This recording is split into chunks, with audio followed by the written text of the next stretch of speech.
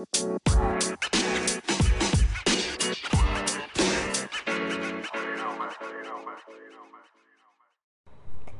everyone, welcome to this podcast and also welcome to the 2022.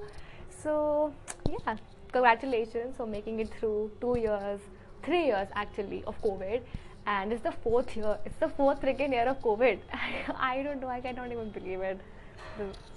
Anyways, so first of all, we should be grateful that we're alive and we're listening to this podcast, because it's a huge deal that you made it through 3 years of COVID.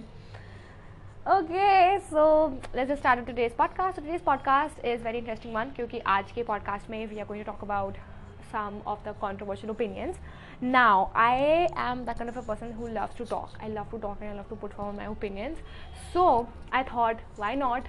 We should do this. And last year मैंने अपना पहला podcast डाला था, and it's still here. You can listen to it if you want to. Although please don't, because it's so cringy. I don't know, I'm not able to put forward my opinions that clearly. But anyways, वो podcast पहला था पिछले साल जब मैंने डाला था, and then after that जब मैंने डाला था तो मैंने सोचा था कि I'm going to be more consistent with all of this, but I was not, unfortunately. So 2022 में I thought that I would be having new things and new hobbies. So making podcasts is one of them. I really want to explore this side of me as well, because I love to talk, as I said earlier. So I think we should start with today's video.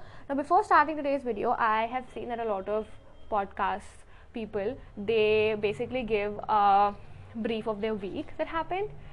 So I'm going to give you guys the brief of the first 10 days of my 2022, the January 1st to 10th Jan ka update, because today is, I guess, 11th Jan. Yeah, so okay, so I have made a record because I read 3 books in 3 days, like literally.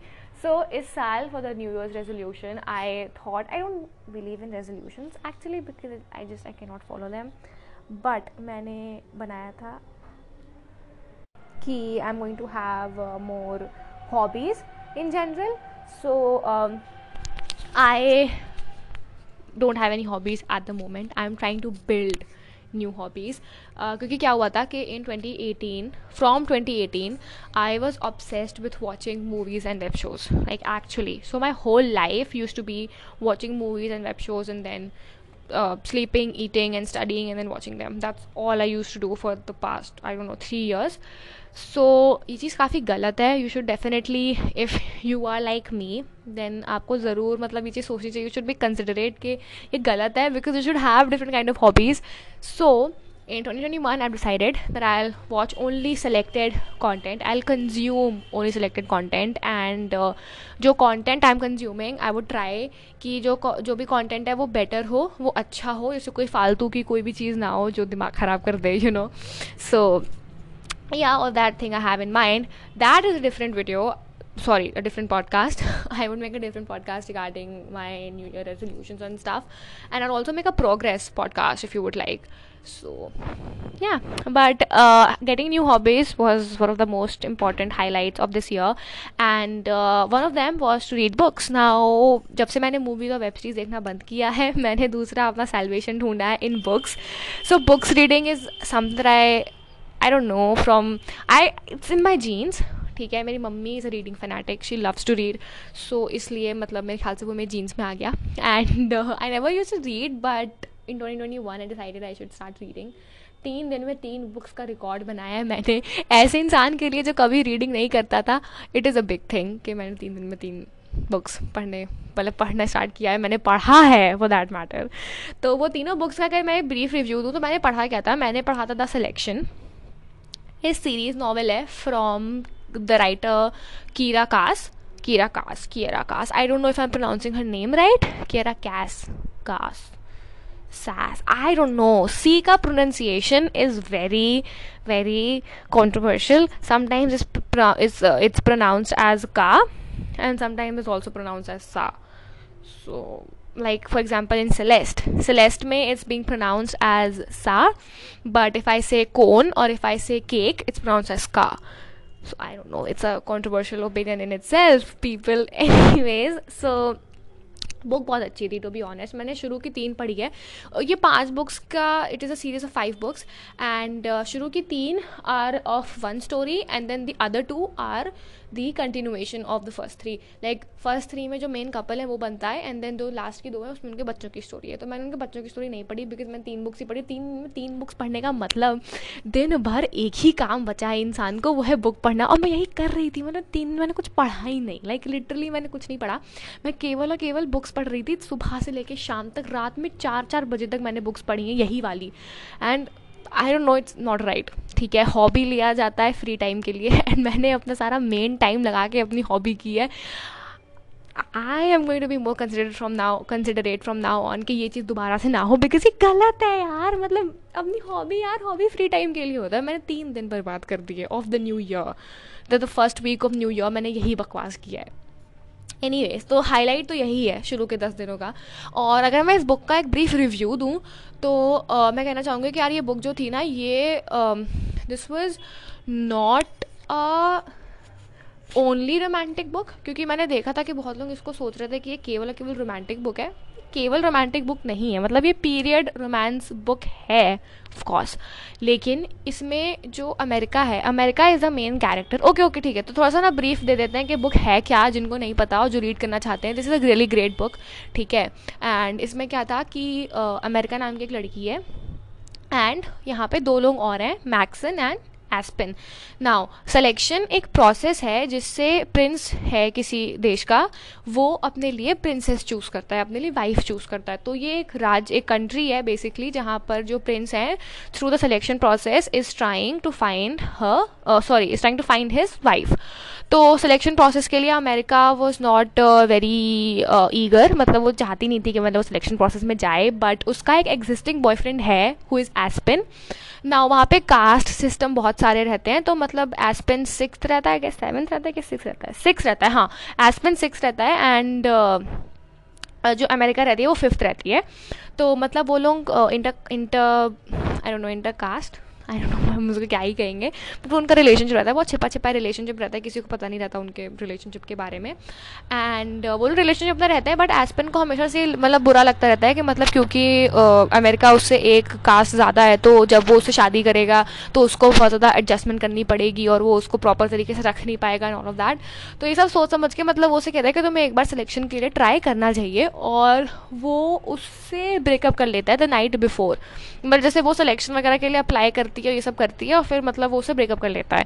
और क्योंकि breakup करता है इस वजह से नहीं कि मतलब देयर आउट ऑफ लव और समथिंग, या किसी ने चीट कर लिया, ऐसा कुछ भी नहीं था. इसी वजह से बिकॉज उसको लगता है कि वो उसके लिए सही नहीं है.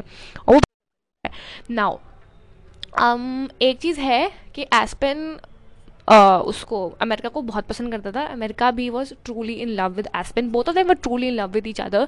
बट देन अमेरिका चली जाती है, वो अमेरिका सेलेक्ट हो जाती है इन द सिलेक्शन, और वो प्रिंस के पास चली जाती है. ना क्या होता है कि सिलेक्शन में जितनी लड़कियां सेलेक्ट होंगी वो प्रिंस के पास जाएंगी, प्रिंस के पैलेस में जाएंगी और वहाँ पर रहेंगी. 35 लड़कियाँ सेलेक्ट होती हैं, और फिर पहली मूवी में 35 लड़कियाँ हैं और एलीट आता है, फिर द वन आता है. तो 35 लड़कियाँ सेलेक्ट होकर वहाँ पे जाती हैं. तो it is a great book to be honest, क्योंकि इसमें पता है लव ट्रायंगल भी दिखाते हैं, then there is revenge and there is enemies and frenemies not enemies, frenemies and a lot of things. लड़कियां हैं यार और एक लड़के के पीछे लड़ रही हैं. so you can imagine कि क्या क्या होता है इस बुक में. सारी लड़कियां एक दूसरे को हटाने की कोशिश करती रहती हैं. there's a girl called Celeste जो कि मतलब मैं ज़्यादा कुछ नहीं कहूँगी उसके बारे में, सो बिकॉज वो स्पॉइलर हो जाएगा. एंड हाँ, तो मूवी में टोटली ये रहता है. तो जब वो अमेरिका वहाँ पे जाती है पैलेस में, मैक्सन से मिलती है, एंड देन वो मैक्सन को बता देती है that she has a boyfriend और उसके साथ उसका ब्रेकअप हुआ है and she is not over him yet. वो इसको ये बात बता देती है एंड मैक्सन पेशेंटली उससे कहता है कि ठीक है हम लोग एटलीस्ट फ्रेंड्स बन सकते हैं. सो यू नो ये रिलेशनशिप फ्रेंड्स से कब बन जाता है. एंड ये एक लव ट्रायंगल भी बनता है बीच में. तो अमेरिका को चूज़ करना पड़ता है बिटवीन एस्पेन एंड मैक्सन, जो कि काफ़ी कॉम्प्लिकेटेड चीज़ है. तो आई डोंट नो, बुक पढ़ना अगर किसी को पढ़ना है तो, बिकॉज ये बहुत सही बुक है. मतलब केवल रोमांस बुक नहीं है, ठीक है, केवल रोमांस तो बिल्कुल भी नहीं था इस बुक में.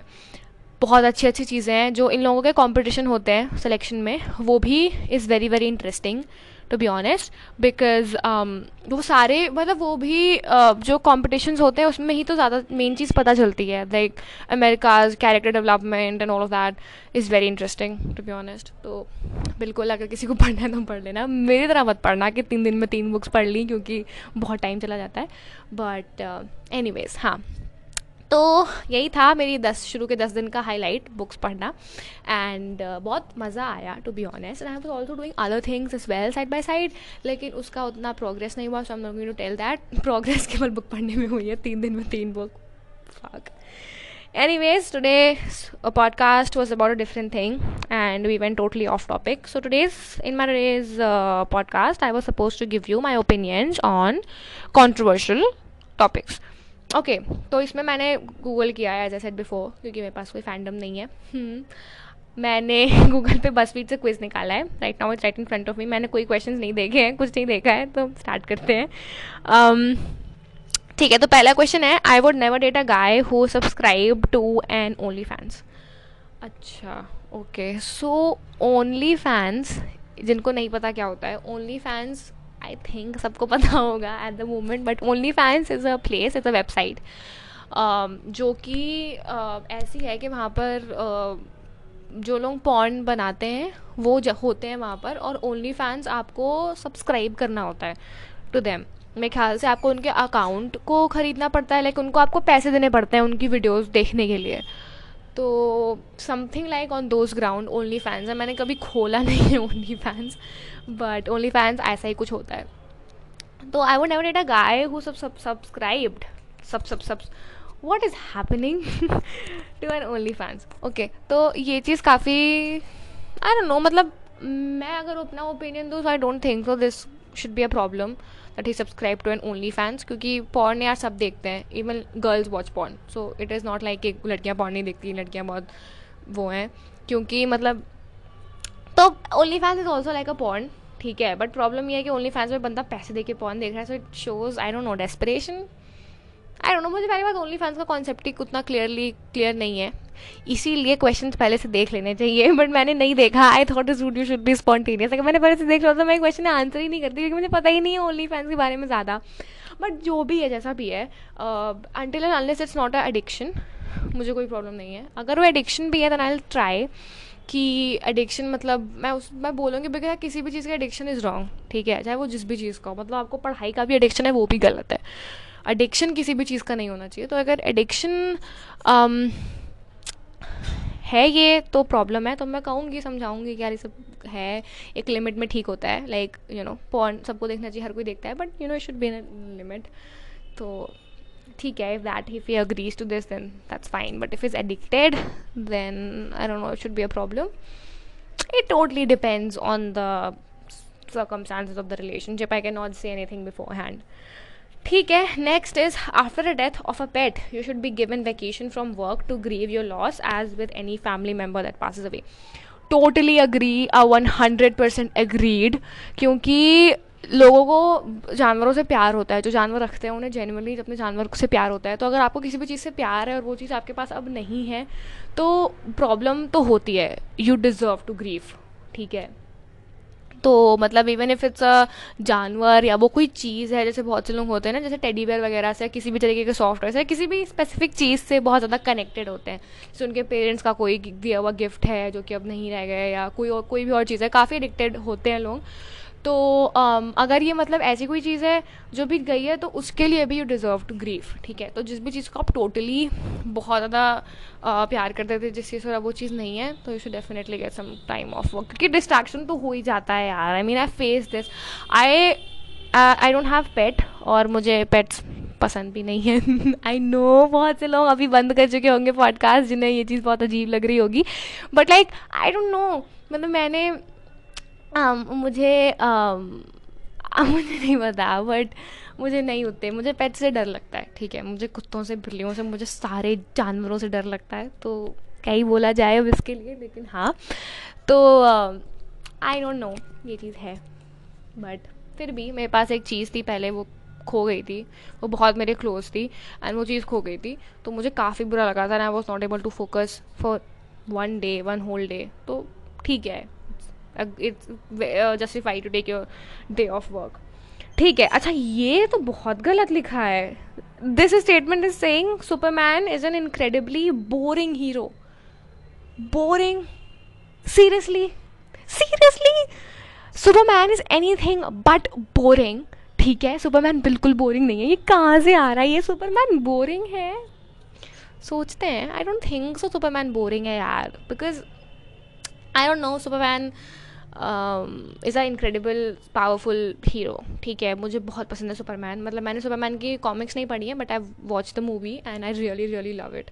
And specially the actor Henry Cavill is, I don't know how to say, I love him. I have a crush on Henry Cavill. He's so freaking hot. So hot. Witcher में Henry Cavill is looking so freaking adorable and hot, and I don't know, मतलब that body with that white hair with yellow eyes. Oh my god. I died the moment I saw him, and the first line that he spoke with that heavy voice, I was dead. Okay, I was dead. So boring in terms of, yeah, I mean, it doesn't has much interesting things going on in his life, but movies में उतना दिखाया भी नहीं है. मतलब movies में mainly उसको fight करते हुए किसी प्रॉब्लम से डील करते हुए दिखाया है, but I don't know, boring नहीं है. मतलब is nice. I don't know, मतलब मुझे तो सुपरमैन काफ़ी पसंद है. But yeah okay, I shouldn't. Next statement is, I shouldn't have to tiptoe around other people's traumas. Find a way to deal with your own shit and stop causing problems for others. ये चीज़ काफ़ी controversial है. Partially true, partially not. क्योंकि अगर कोई आपका close है, या मतलब you should be kind. ठीक है, जैसे हैरी स्टाइल्स के मर्च पे लिखा रहता है ट्रीट पीपल विद काइंडनेस. तो काइंडनेस दिखानी चाहिए यार. वो आपकी प्रॉब्लम नहीं है, बट वो किसी और की प्रॉब्लम है. और अगर आप कुछ नहीं कर सकते, so at least just try to be considerate. उनको कंफर्ट करने का तो आप ट्राई कर ही सकते हो. This is the least that you could do. और हाँ, वो बात अलग है, आप अपने ट्रॉमा से डील कर रहे हो, फिर दूसरा बंदा आके आपको अपने ट्रॉमास बता रहा है, तो आप मतलब आप अनॉय हो जाते हो. That is completely acceptable. लेकिन फिर भी मतलब you should treat them with kindness. अगर आपको नहीं अच्छा लग रहा कि वो आपसे आकर के अपना ट्रॉमा शेयर कर रहे हैं, तो आप उनको काइंडली बता दो ये चीज़. ठीक है, किसी भी तरीके से. बट इस तरीके से मतलब ट्रीट करना, this is rude and selfish at the same time. तो आई डोंट नो, मतलब मैं तो ऐसा नहीं करती यार. मेरी एक फ्रेंड है who is undergoing anxiety, and मैं ट्राई करती हूँ कि उसको मैं कंफर्ट कर सकूँ जितना ज़्यादा मेरे से हो सके. तो मतलब I don't know, but anyways, it's my opinion. कैसा नहीं करना चाहिए. You should be considerate and you should be kind to other people like that who are dealing with this. And as it's said in the second line, that find a way to deal with your own shit and stop causing problems for other. Yeah, acceptable. मतलब अगर आपको कोई trauma है और आप जाके लोगों को परेशान करो, जैसे मूवीज़ में नहीं दिखाते हैं कि जैसे जो लड़का है वो बहुत ज़्यादा ट्रॉमेटिक है, उसके फैमिली प्रॉब्लम्स हैं एंड स्टफ लाइक दैट, और वो जा करके क्लास में लोगों को परेशान कर रहे हैं, सब लाइक दैट. तो ये सब गलत है. मतलब आपका वो कोपिंग मैकेनिज्म नहीं होना चाहिए कि आप दूसरे बंदों को जाके परेशान कर रहे हो तो आपका वो कोपिंग मैकेनिज्म है. ये गलत है. ठीक है, अगर आपको कोई ऐसी भी प्रॉब्लम है, बिकॉज मेंटल इश्यूज, एंगजाइटी, ये सब काफ़ी important and less talked about topic है इंडिया में. तो आपको, अगर आपको ऐसी कोई भी प्रॉब्लम है, you should definitely try to find a right way of dealing with it. और डॉक्टर्स वगैरह को, काउंसलर्स वगैरह से मिलना चाहिए. मेरी जो फ्रेंड है वो दूसरे शहर में जाकर के काउंसलर को दिखा के आती है. तो you should find a way to deal with that. उसको लेके रखना नहीं चाहिए. बहुत से तरीके, अगर आप नहीं जा सकते तो ऑनलाइन कंसल्टेशन भी कर सकते हैं.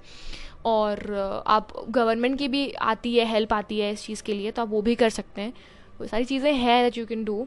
मैं एक लिंक डाल दूँगी in the description of this podcast, जहाँ पर इसके तरीके बताए होंगे for everyone who is dealing with it, क्योंकि ये बहुत ज़्यादा सीरियस टॉपिक है. एंड आपको ऐसा रूडली बिहेवियर नहीं रखना चाहिए यार, मतलब किसी के लिए भी, बिकॉज सबकी अपनी अपनी प्रॉब्लम्स हैं. तो एनीवेज, नेक्स्ट है making your kids pay rent once they turn 18 is a dick move. I don't know. Making your kids pay rent once they turn 18 is a dick move. मतलब आप बच्चे घर में रह रहे हैं और जब वो 18 मतलब 18 साल के हो गए तो आप उनसे रेंट ले रहे हो. I don't think so, it's wrong. मतलब इससे बच्चे फाइनेंशियली इंडिपेंडेंट बनेंगे at a very young age, क्योंकि being financially independent is extremely important in today's youth. Foreign में तो ये कल्चर आ चुका है, वहाँ पे लोग अपने आप को फाइनेंशियली इंडिपेंडेंट बना लेते हैं, बट इंडिया में ये कल्चर अभी भी नहीं है. तो मतलब इंडिया में कल्चर आना चाहिए of becoming financially independent, specially for girls and womens. बहुत बहुत ज़रूरी है for you to become financially independent. And I think it's a nice way, क्योंकि जब तक वो चीज़ हम नेसेसिटी नहीं बना देंगे तब तक लोग करेंगे नहीं. मतलब अगर जब तक आपने ये कंपलसरी नहीं कर दिया ना कि तुम्हें पैसे कमाने और हमें तुम्हें रेंट देना है, तब तक कोई जाकर के नहीं कमाएगा पैसे ऐसे इस तरीके से, मतलब इस सेंस से कि उन्हें रेंट देना है. वरना लोग ऐसे नॉर्मली लेते हैं, मज़े के लिए लेते हैं, गए नहीं गए ऐसे करके. लोग पार्ट टाइम जो जॉब करते हैं, इससे मैंने फॉरेन में देखा है, लोग 16 से पार्ट टाइम जॉब्स करना स्टार्ट कर देते हैं, which is a good way, क्योंकि इससे फाइनेंशियली इंडिपेंडेंट होना उनको पता चल जाता है कैसे होते हैं, क्या करते हैं, एंड उनको धीरे धीरे करके एक्सपीरियंस मिलना स्टार्ट हो जाता है, जो हमारे में लोगों को आफ्टर कॉलेज मिलता है कि कॉलेज के बाद फाइनली लोग जॉब करना स्टार्ट करते हैं. तो वो एक्सपीरियंस उनको पहले से मिल जाता है, विच इज़ नाइस. बहुत से ये अच्छी चीज़ है. और पार्ट टाइम जॉब में उतने पैसे नहीं मिलते, but it is very nice. मतलब मैं तो चाहती हूँ कि मैं पार्ट टाइम जॉब करूँ, बट मैं नहीं कर सकती क्योंकि because of a lot of reasons. लेकिन part time job is a very nice way. एंड ये चीज़ तो काफ़ी सही लग रही है मुझे कि मतलब अगर बच्चों को आप कहते हो ऐसा करने के लिए तो सही चीज़ है. मतलब उनको बहुत एक इंपॉर्टेंट लेसन लाइफ का मिल जाएगा at a very young age. So, if you are a parent who's listening, please consider this if you can, of course. Overly loud vehicles make their drivers look stupid, not cool. Totally agreed, 100% agreed. मुझे loud vehicles नहीं पसंद. It's my point of view. मुझे बिल्कुल नहीं पसंद, बिल्कुल बिल्कुल नहीं पसंद, पसंद ही नहीं है मुझे बिल्कुल loud cars और vehicles नहीं पसंद है. क्योंकि मतलब यार मुझे तो पहली बात सर दर्द होने लगता है, और मुझे डर लगता है ऐसी चीज़ों पे बैठने से. तेज़ आवाज़ वाली चीज़ों से मुझे बहुत ख़राब लगता है. और सच में कोई कूलनेस नहीं है यार. तेज़ आवाज़ कर रहा है वो, उसमें क्या ही कूल लग रहा है. लोग साइलेंसर निकाल देते हैं बाइक का, या जो बुलेट होती है, मुझे तो नहीं पसंद. बट एज आई सेड, बहुत से लोगों को पसंद होता है. मैं जानती हूँ कुछ मेरे फ्रेंड्स को जिन्हें ये चीज़ पसंद है, तो I don't know. Okay, next thing is, हाँ, YouTube is boring. Okay no okay no, I don't think YouTube is boring at all, क्योंकि मुझे यूट्यूब बहुत पसंद है. मेरा आधे सारा टाइम निकलता है यूट्यूब पे. एंड इस पॉडकास्ट का आइडिया भी मुझे यूट्यूब से ही मिला था. देयर इज़ अ क्रिएटर, मैं नाम भूल रही हूँ, मतलब उसका मैंने आज ही पहला वीडियो देखा था and it was regarding this. तो मैंने कहा यार ये अच्छा टॉपिक है अपने पॉडकास्ट के लिए. मैं तब से सोच रही हूँ पॉडकास्ट स्टार्ट करने का, and I think it's a nice way. तो yeah YouTube is not boring. YouTube boring नहीं है. यूट्यूब पे लंबे वीडियोस हैं. यूट्यूब बोरिंग नहीं है. यूट्यूब पे बहुत ज़्यादा डाइवर्स कंटेंट है एक्चुअली. यूट्यूब पे सब है जो आपको चाहिए, ठीक है. Anything that you want is on YouTube. और लोग कहते हैं इंस्टाग्राम और यूट्यूब के कंपैरिजन में क्यों नहीं इंस्टाग्राम पसंद है. इंस्टाग्राम, देखो पहली चीज़, लोग इस चीज़ को दो तरीके से कहते हैं. पहले तो जो लोग कूल बनने का ट्राई कर रहे हैं, कूल बनने के लिए कहते हैं मैं कुछ नहीं चलाता, मैं use only Instagram and Snapchat. ठीक है, but YouTube is not boring, ठीक है. यूट्यूब पे इज़ मोर फन कंटेंट, ठीक है. सारे जितने मतलब YouTube is also nice. Reels are also nice. Reels छोटे होते हैं इंस्टाग्राम पे, या इंस्टाग्राम पोस्ट होती हैं वो होती हैं. यूट्यूब इज़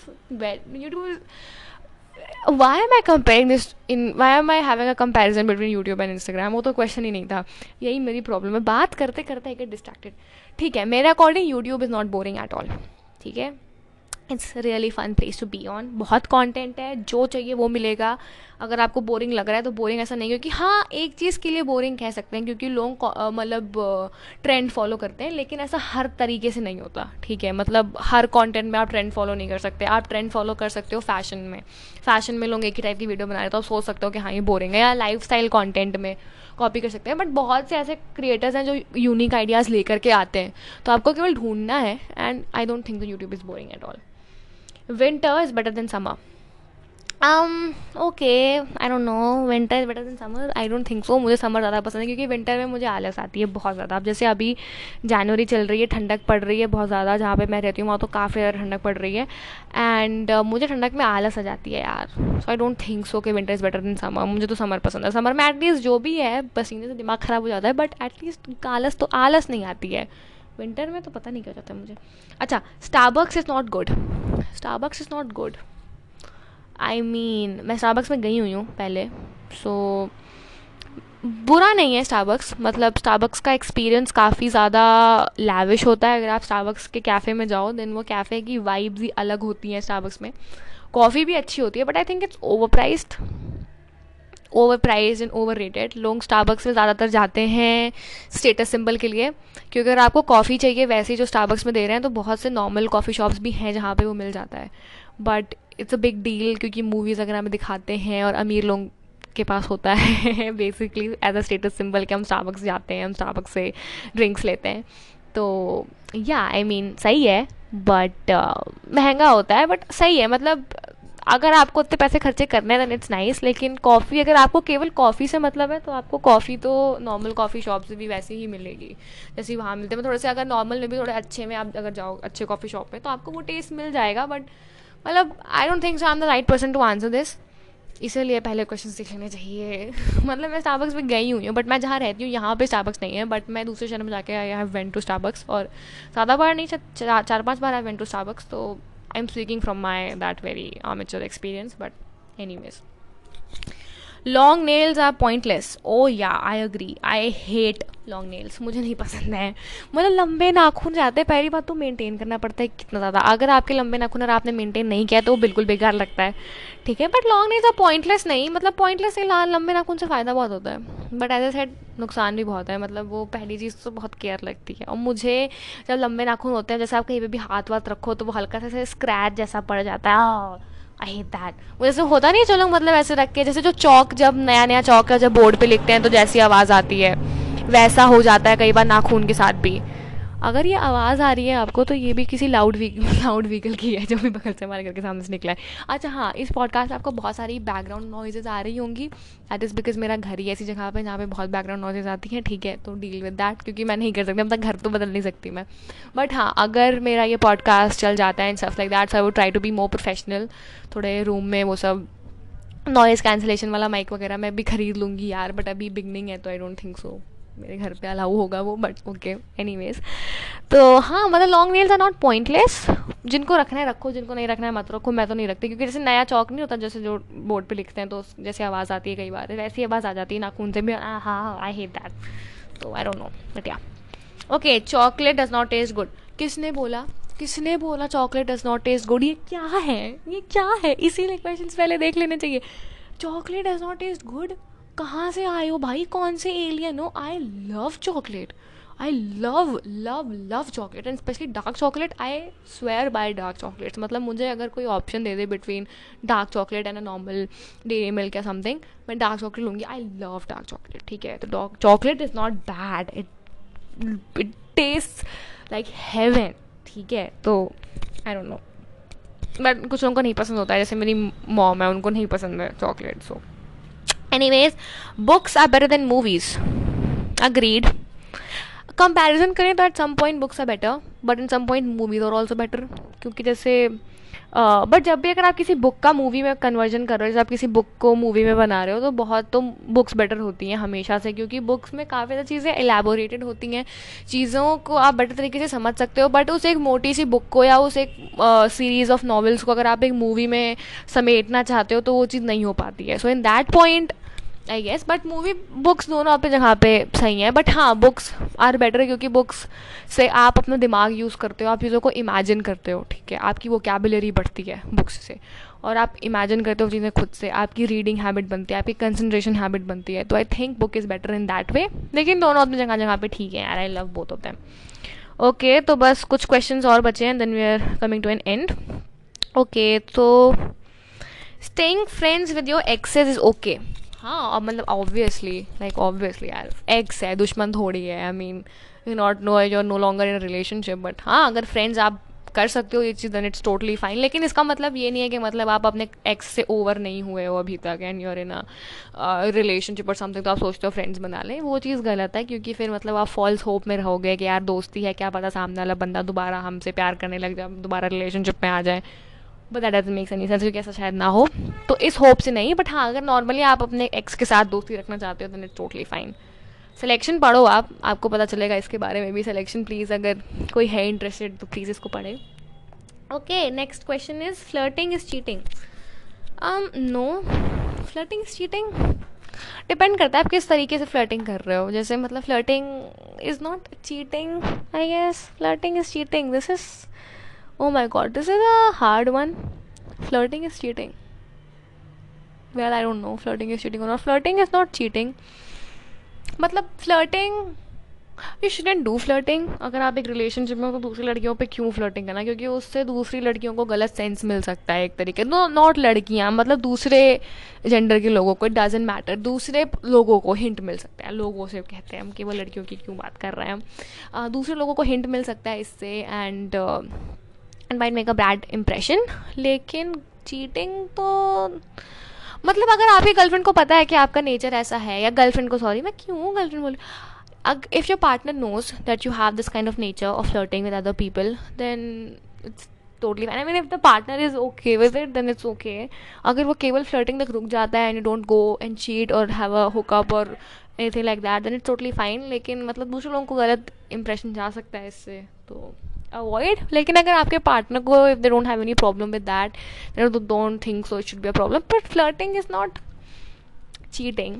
लेकिन अगर आपके पार्टनर आपको इस चीज़ के लिए अक्यूज़ कर रहे हैं that you flirted so that means you cheated, तो मतलब इसका मतलब आपका पार्टनर कंफर्टेबल नहीं था. और अगर आपका पार्टनर कंफर्टेबल नहीं था कि आप जाके दूसरों से चीट कर रहे हो, then I don't think so. दूसरों से फ्लर्ट कर रहे हो, दूसरों से चीट कर रहे हो, that doesn't make any sense.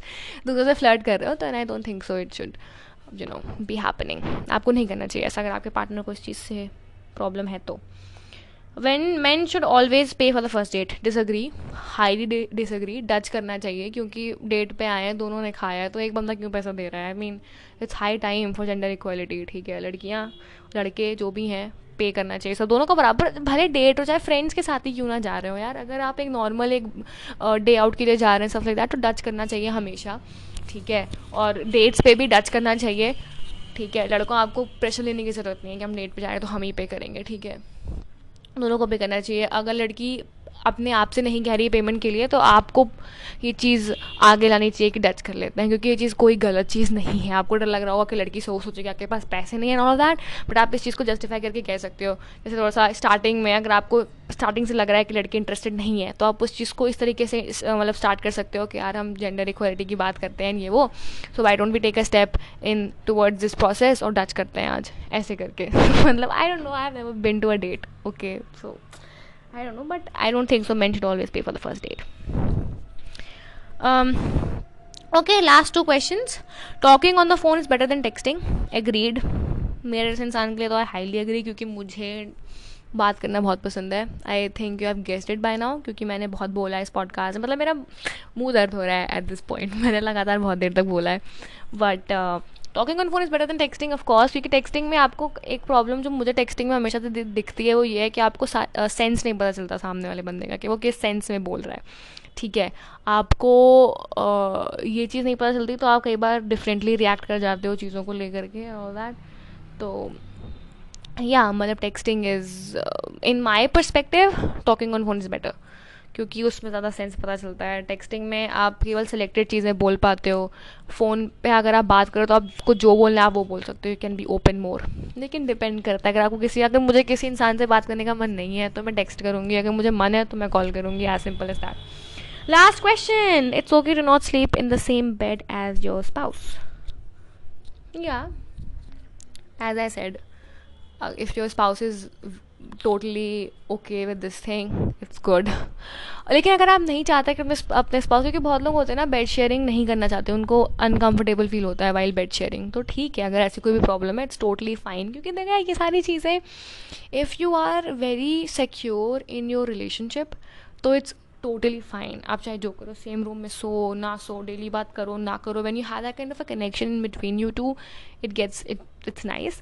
और इस चीज़ को कई लोगों को प्रॉब्लम हो सकती है चीज़ें, जैसे मान लीजिए एक दोनों की शादी हुई है, एक को अकेले सोना पसंद है और एक को कडल करके सोना पसंद है. Now this is a kind of controversial, कि मतलब कडल करेंगे क्या अकेले सोएंगे, तो you should find a way in between. लेकिन गलत तो आई डोंट थिंक सो ये है.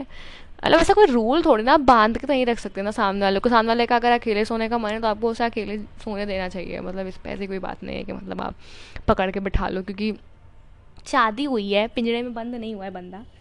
Anyways, with that being said, we have come to an end to this podcast. 34 minutes has been over and हमारा पॉडकास्ट बन गया है फाइनली.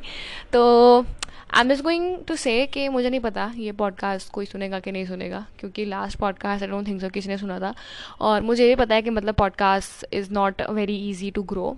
ठीक है, since I don't have a name, like a built name, so it might be a problem for me to grow on podcast here. But if there's anyone apart from me who's listening to this podcast, thank you so much for listening.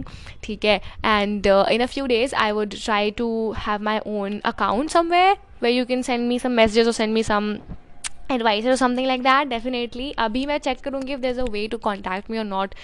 अभी फ़िलहाल के लिए लेकिन on Spotify if there's an app or not, if there's a way or not. But I will have my email ID as well. कुछ दिन में I will have that available for all of you all. और Instagram account का भी मैं सोच रही थी यार कि एक बना ही देते हैं, but I don't think so I will have any followers or not. But ठीक है यार, I mean I'm opt for taking risks or something like that. So I can try definitely. And yeah, well, we'll see about that. And with that being said, thank you so much for tuning in. Thank you so much for listening. And thank you so much. Just thank you so much. Thank you so much. You cannot even imagine how thankful I am to you that you're listening to this podcast. And I'll see you soon with the next podcast. And until then, bye-bye. Take care of your lovely selves. Take care of your family. And I'll see you soon. Bye.